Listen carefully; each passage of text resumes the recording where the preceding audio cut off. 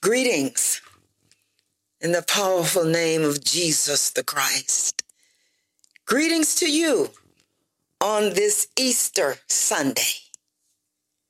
All reminds us of life itself, that you can't have Easter without going through Good Friday. So we went through Good Friday, and praise God, it is Easter Sunday.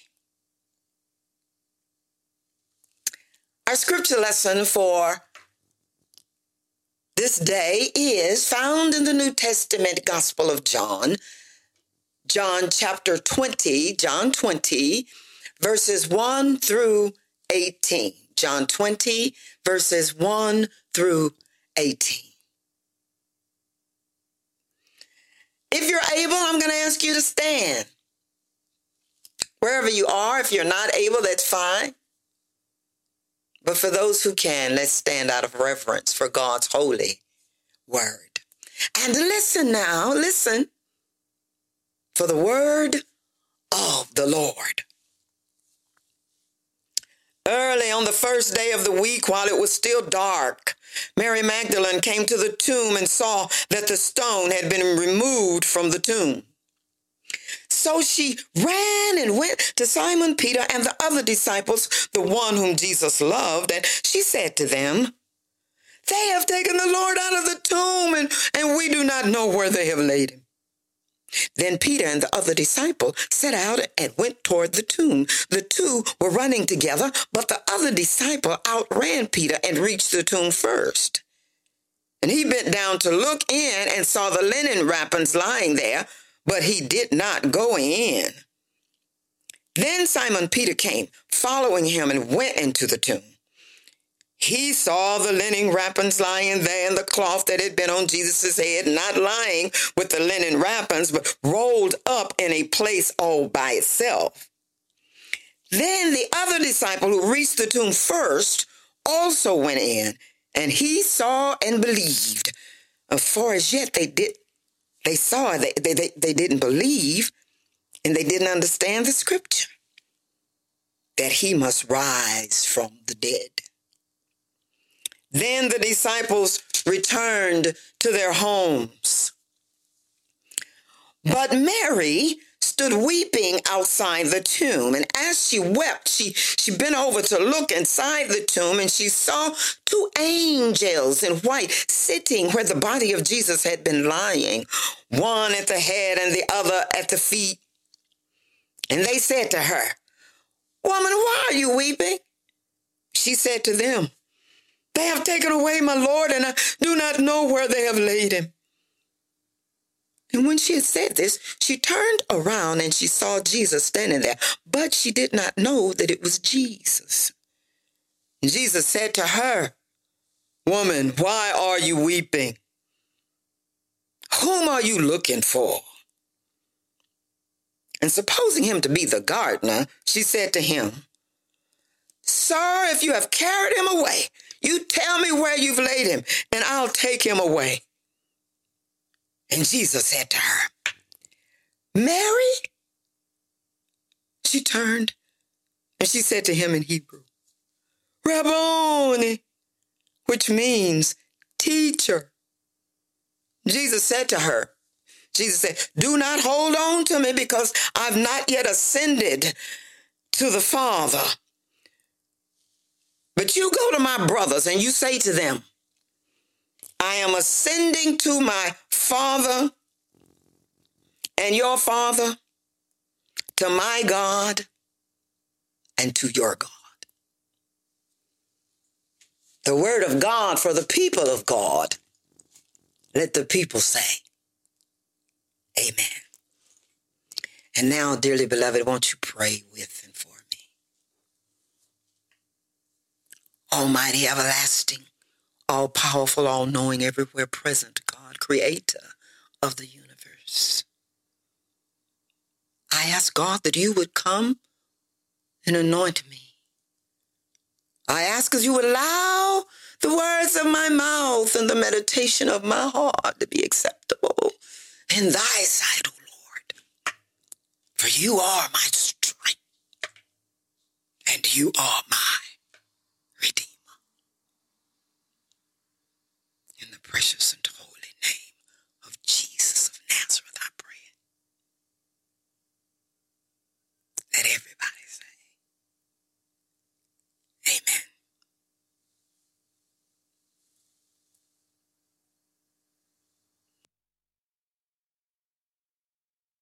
Sermon topic for the morning or the evening or whatever time you're looking at this on this beautiful Easter Sunday morning.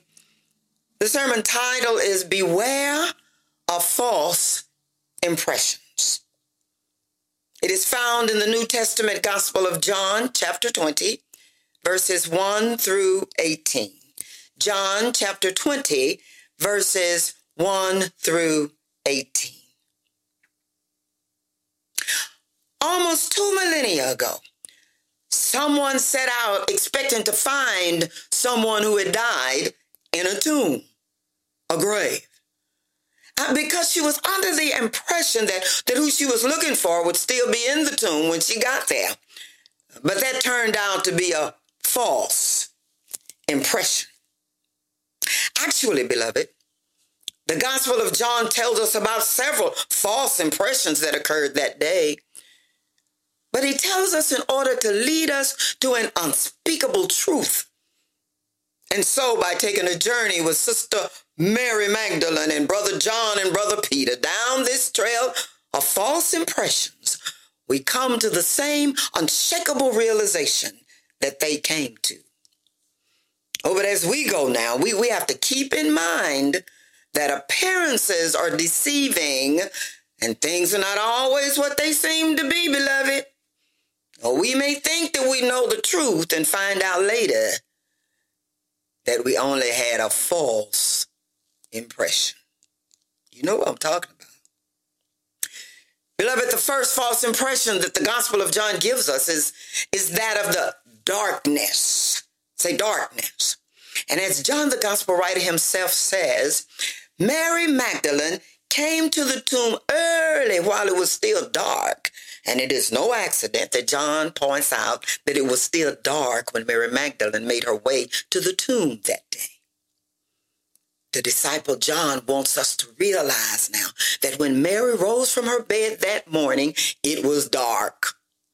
When Mary left her home that morning, it was dark. When Mary walked the dusty road of the graveyard that morning, it was dark, and it was no accident that John pointed this out, because for John, the Gospel writer, there was no better way to explain what was going on in the hearts and the souls of Mary and the disciples than to point out, oh, it was a dark time. There was no better way to reveal the emotional state of those whom Jesus left behind than to point out that it was dark. There was no better way to describe the outlook of those who were once the followers of Jesus than to point out it was dark. They knew that their Lord had died on an old rugged cross and taken to a tomb and buried there. It was a dark time. Say, it was dark. Beloved, there are just some days of our lives that are darker than others. You know what I'm talking about. And this is something that none of us will have much trouble understanding. There are times when we take troubles to bed with us, and when we get up in the morning, we discover that those same troubles have not gone away. Am I right about it? Oh, but listen. What John the Gospel writer is trying to show us is that when the darkness comes into our lives, the darkness is always a false impression. All things look and seem hopeless, when in fact they're not as hopeless as they appear. The situation looks lost, when in fact the situation is not as lost as it appears.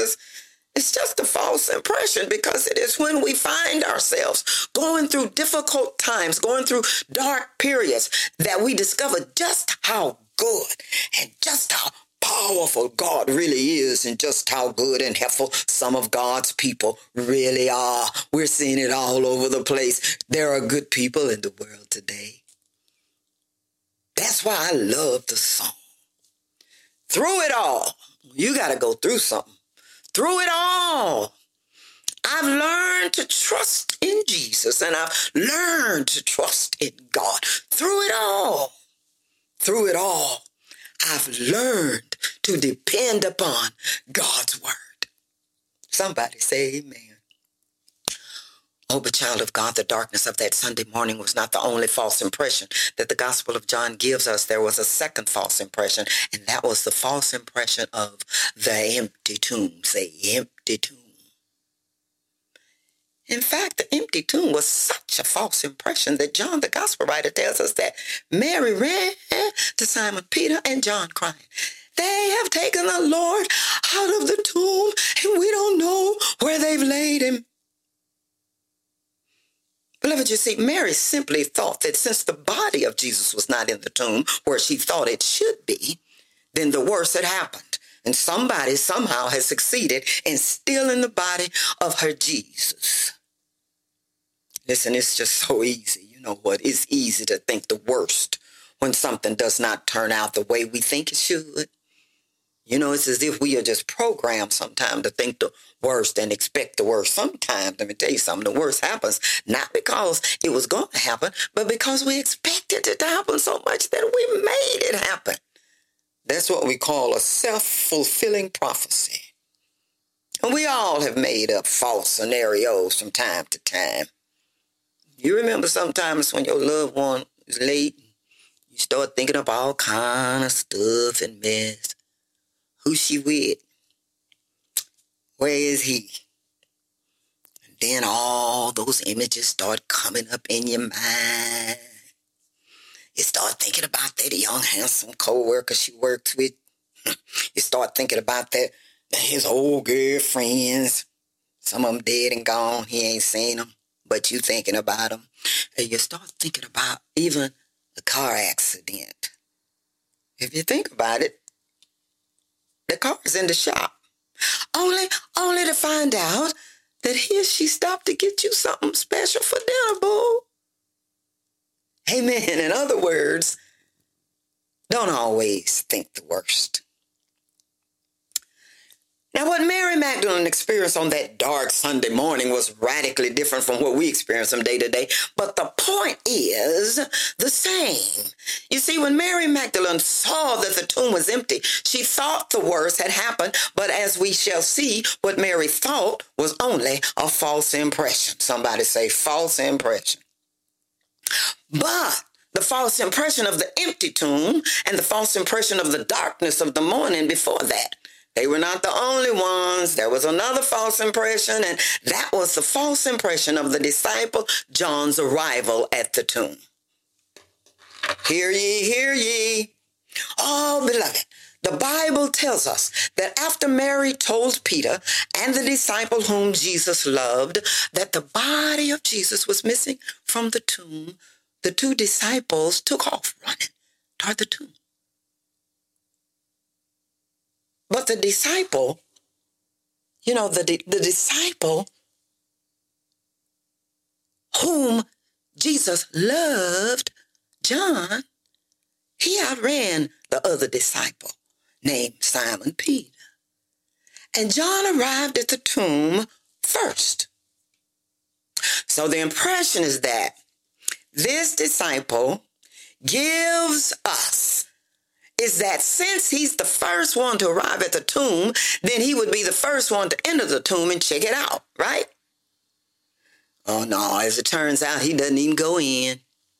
He decides to stand at the entrance of the tomb and peek in. It's Simon Peter, the zealot, the ghetto disciple, the disciple from the hood who goes in first. Even though he's the last to arrive. Oh my, you see, John found out that getting there first did not mean that he was the one with the most courage. He found out that getting there first did not mean that he was the one who had enough boldness to go into the tomb and face the unknown. Just because you first doesn't mean that you're the one with what it takes to keep on going. Child of God, I just want to point out one other false impression in our lesson, and that's when John and Peter left the tomb. The Bible says that when John and Peter saw that the body of Jesus was nowhere to be found, they left, leaving Mary Magdalene weeping at the tomb. Now the impression that Peter and John gave is that there was no reason for hanging around. There was no reason for hanging around unless you were going to do like Mary and just break down and cry.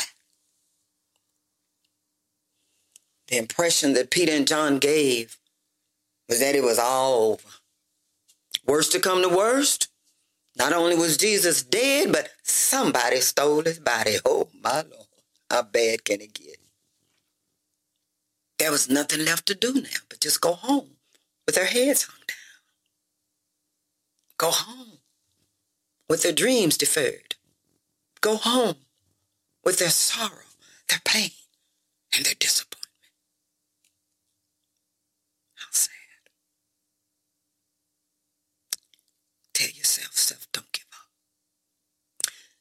Now, beloved, the gospel wants to show us this morning, or this evening, or this afternoon, that when it seems like there's nothing left to do but go home in despair with your head hung down, when it seems like there's nothing to do but cry, when it seems like there's nothing to do but give up and give in, when it seems like it's the end, or when it seems like it's over and done, when it seems like you can't make it through, that is the very time you need to tarry on your knees a little while and wait until Jesus comes.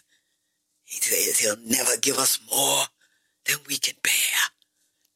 That is the time to just stop and cry if you want to. Cry, girl. Cry, man. Because many times from our tears, and I like to cry sometimes, many times from our tears come relief and clarity. Like the day after a storm, stand your ground, child of God.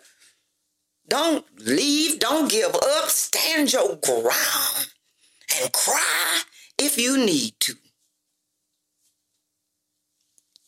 Listen, you must hear this, Everybody had given up and gone away.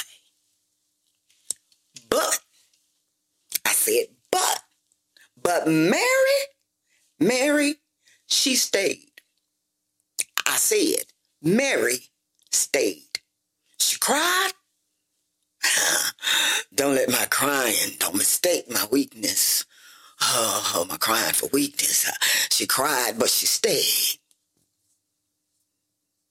She was hurt, but she stayed. She was brokenhearted, but she stayed. She was weak, but she stayed. And you know the story. Jesus appeared to Mary Magdalene that morning while she was there alone weeping. And at first glance, she didn't know who he was. You see, she got a false impression that Jesus was the gardener. Oh, but then Jesus called her name. Hallelujah. And there was no mistaking the way he called her name, Mary. Oh, Mary could sing that song. He knows my name. Beloved, do you talk to Jesus so much? Do you praise Jesus so much? Do you glorify Jesus so much that Jesus knows your name? I can remember when a woman came up to me after church. She said, Pastor, I bet you don't even know my name.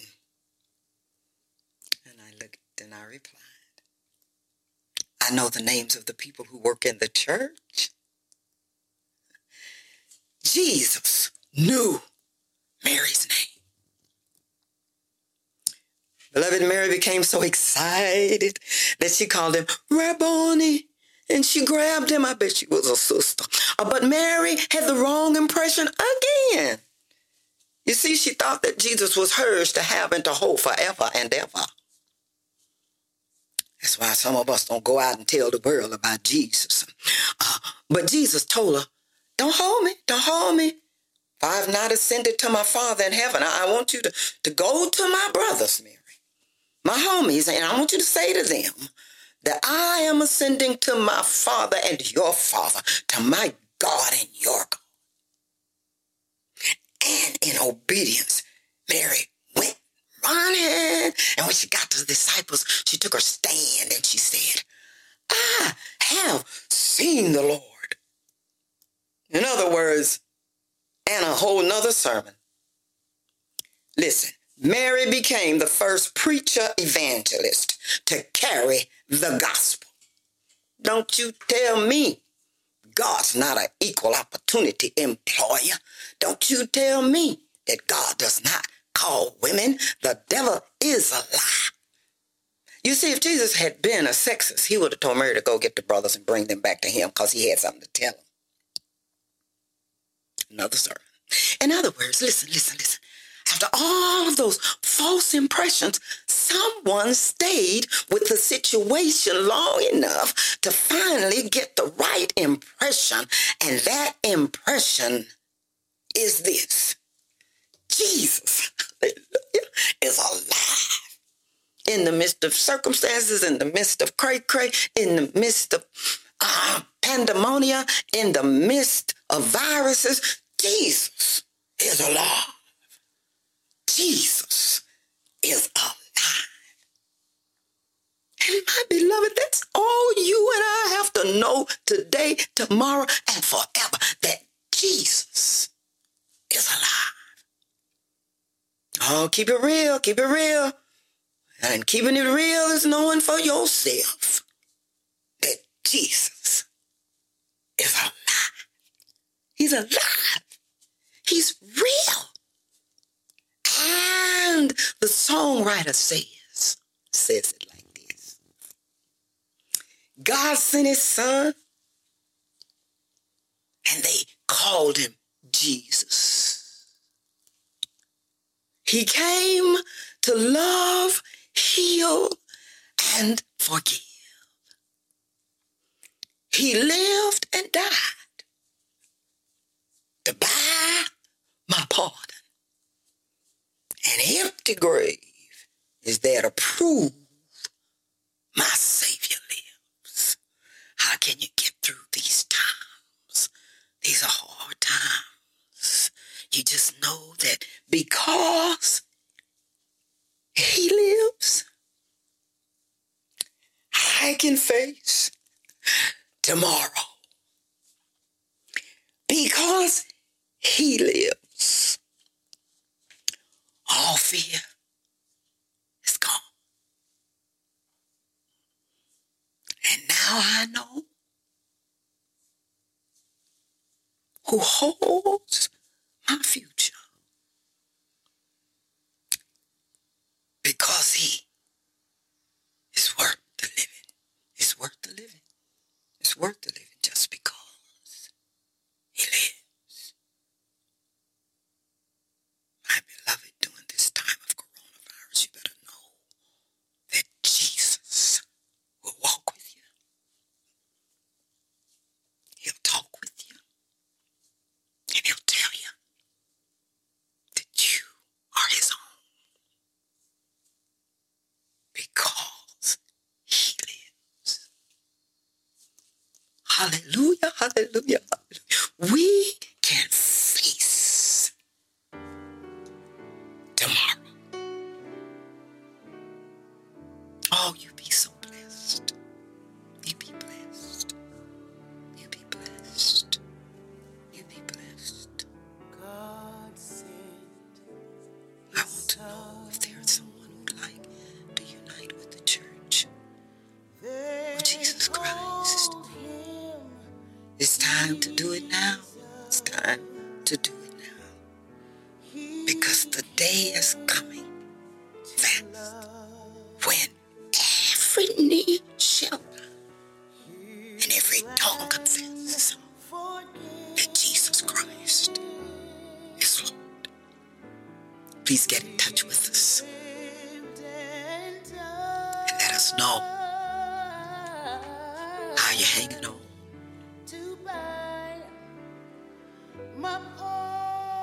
God bless you. An empty grave is there to prove my Savior lives, because He lives. I can face tomorrow, because He lives. All fear is gone, because I know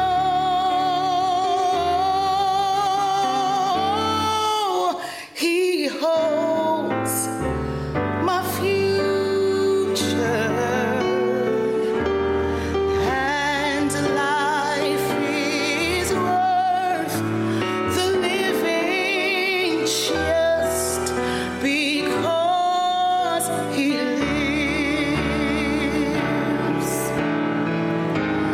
Because He lives, oh, I can face tomorrow, because He lives. All fear is gone,